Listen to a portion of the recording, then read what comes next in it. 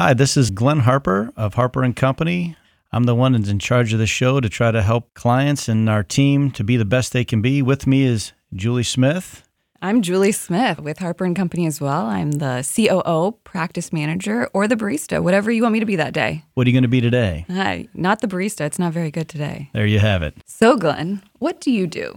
Well, as a fellow business owner, I work with, our team works with clients who basically want to be self-employed and be an entrepreneur. And there's a decision has to be made at some point of, am I doing business, which is doing the work, or do I want to build a business? For most clients, that transition or that aha moment of what does that mean, we help them navigate that path.